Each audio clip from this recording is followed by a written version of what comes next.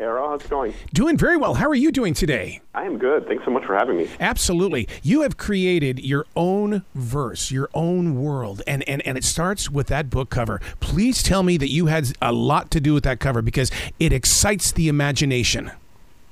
Oh, I wish I could take any credit for it. It's just the amazing work of the artist, and she did such a wonderful job. It's hypnotic.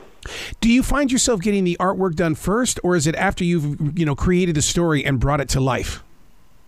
I think in the case of this book, the artwork was kind of happening as I was writing the book, so it was really inspirational just to see it come together for the cover, and that fed into the prose itself. So it was kind of really collaborative. So to go from being a fan first to actually physically writing a story that you've now released out to us who love Marvel books, I mean, it's like this had to have been one hell of a journey for you. Yeah, it was a thrill. I mean, I have vivid memories of picking up my first Spider-Man comic as a kid, like maybe 6 or 7 years old, and now I'm watching my own 7-year-old son read Spider-Man comics. So it's really been, coming full circle in many ways. But being able to add to the mythos is so exciting. Yeah, and the continuity of it all. I mean, I bet you have to do a ton of research because you know how those Marvel fans are. They want it their way. Yeah, no, I mean, it helped to be a fan, but obviously I went back and reread some of my favorite Spider-Man 2099 books and some of Arana's key appearances, but I also wanted to just evoke the iconic version of these characters, so it doesn't really cancel anything that came before or negate anything, but it fits in pretty seamlessly, I think, as well. I love the way that you place the book inside the year 2099. For you to envision that and now sell it to us as the reader, how did you bring that world to life? I think the key for me was to read, the past interpretations of 2099 and especially the Spider-Man adventures and see what they got right in terms of what the future held, but also add in my own little predictions for what I thought where things are going in, under the umbrella of the Spider-Man story. So that was neat, and you always want to present a compelling and interesting future. When it comes to Marvel, we always think of the comic books. Your book is all words. So you step right into that world where the imagination has got to get its own interpretation and follow that story along. Thank you. Yeah, I think when you're writing comics, you get to collaborate with the artist who brings your words to visual life. And with a novel, the responsibility is on the author to give the reader those little cues for what they can create, in their mind's eye. So that was interesting. Being a comic fan and having read a lot of Spider-Man comics as a fan and also written my own fair share, it was interesting to do that. The subliminal message here is the Arana, a Brooklyn teen, realizes new strength, new abilities. And I think that readers are going to go, I want to know what my hidden strengths are. What can I discover about myself? Yeah, the story, Arana, Spider-Man 2099, Dark Tomorrow, is a coming-of-age story for Arana. She discovers these abilities and learns to balance, the demands of teenage and high school life. And how do you do that when you have this other added responsibility? And I think that's really relatable. Even though we live in a world, unfortunately, where we don't have spider abilities, we all have our own kind of hidden responsibilities that we have to carry out. So I think that's really something that readers can connect to. Don't you think in a really cool way we all think we can fly like Spider-Man? All we have to have is just a little bit of ability? Yeah, I mean, I'll tell you, it was really a huge moment for me as a kid to pick up Spider-Man 2099 and see another Latinx character as Spider-Man. And I think that's the core of Spider-Man, that it's very relatable and we can all connect to that character in different ways. And I think this book really shows that. Oh my God, you bring up such a great point, because we are in this generation that has had so many different Spider-Mans. And the thing is, though, is that we're accepting the Spider-Verse. We want that. It's almost like we're commanding it.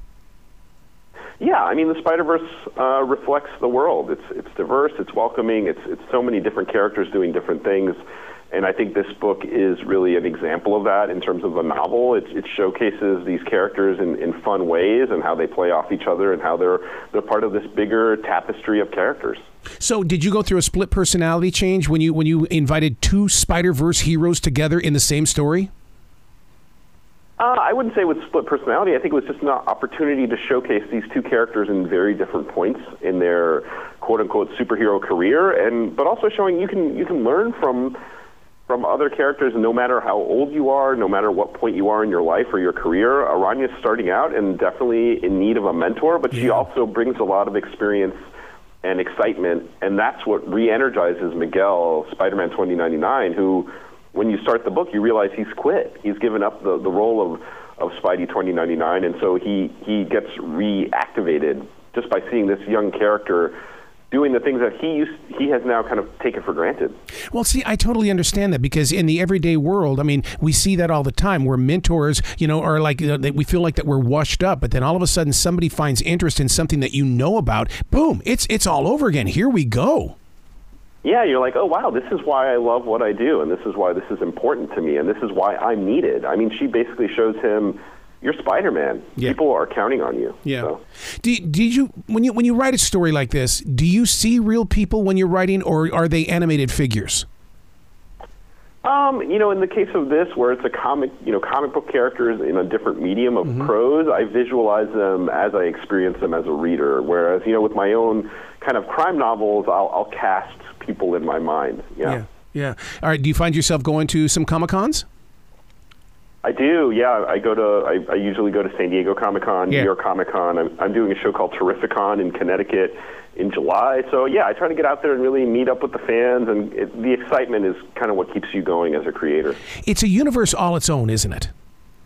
It really is. It's fantastic. Just the pure fandom and joy that these readers bring to the experience is wonderful. Well, now that you're part of that circle and you continue to grow with this circle as a writer, how does that change you in the way of, so that it's like when Fleetwood Mac released Rumors, their biggest challenge was to make sure that they didn't make another Rumors. How do you go and keep growing with that possibility of the changing of the story?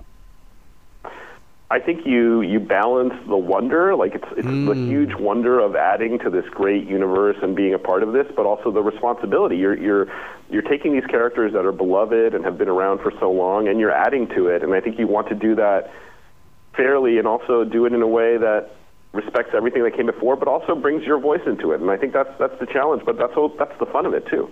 So what happened in your writing space when you knew in your heart, okay, that's it. I've now finished the story. I need to send it to my editor. Was it a grand moment?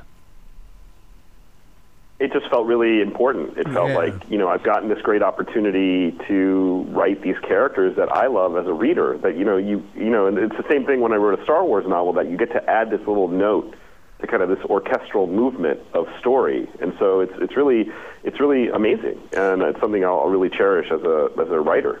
See, that's what I love about what you're doing with these stories, with Star Wars as well as Spider-Man, is that being out here when you first receive it, and then to become a part of it. There are so many young adults that are sitting in their rooms that have stories and ideas for books like this, but they don't set them free. They just hide them underneath their bed. Yeah, I think for me as a reader, it was really important to read stories with characters that I could relate to, and so I keep that in mind as a writer, that somewhere out there are kids or younger readers at that age who are experiencing these stories, and I would just suggest, tell those stories, be engaged and open your mind to, adding to these kind of legendary stories. In putting this book together, did you write it out long form, or were you right there on that computer? Oh, my handwriting is too terrible. I had to type it up. I'm a lefty, so. Oh, my God. Oh. Yeah, no, I typed it up. I'm an outliner, so I crafted the outline and kind of built from there, and that's how it came to be. Well, do you agree with the term that lefties are usually more creative than righties? Oh, I don't know. I think that's just kind of like a generalization. I think there's so many creative people out there. I don't think you can just put them into buckets like that. How about a story that puts you inside of a Spider-Man adventure? Me personally, in the actual Spider-Man? Oh yeah, I mean that'd be like one of these little murder mystery books. I want to put the author up on that stand and ask them questions about the crime. Just like well, what's funny? I think that's what really makes the Spider characters so compelling, is that they're relatable to readers. I know as a kid reading Peter Parker stories in high school, I was like, oh yeah, he's like this bookish kid like me, and I could really connect with him. And then to think he puts on this Spider-Man costume and swings around and saves the day, that's a huge idea for kids to embrace, and I think that's what keeps them connected to these characters. So what's next, or can you talk about that? Yeah, next for me in terms of books is Alter Ego, which is a sequel to Secret Identity, which was my comic book murder mystery that came out last year and won the LA Times Book Prize. And that comes out, Alter Ego comes out summer next year. To become a writer, people have to grow into that pair of shoes. When did you know that you were a storyteller? I think at a really young age, when I was reading comics, reading stuff like Sherlock Holmes and science fiction, I would start kind of coming up with my own ideas. I think as a kid, you're like, okay, this is a story, but what if this happened? I didn't realize until much later that that's what writing is. You're creating your own stories. But at a very young age, I was thinking about the idea of adding to these kind of mythologies. Yeah. It's just amazing that you've got this book just in time as we get closer and closer to the summer months, because kids need something to read. Yeah, and I hope they enjoy it. I think it's written with the young reader in mind, but I think it's also, any age. If you're a fan of these characters, you'll find a bunch of fun Easter eggs. You'll find little nods to the mythos, but I think at the end of the day, I wanted to write something welcoming that could bring in new readers and show them why these characters are so compelling and fascinating. I'll tell you one of the things that I love about the book, and I took note of it right away.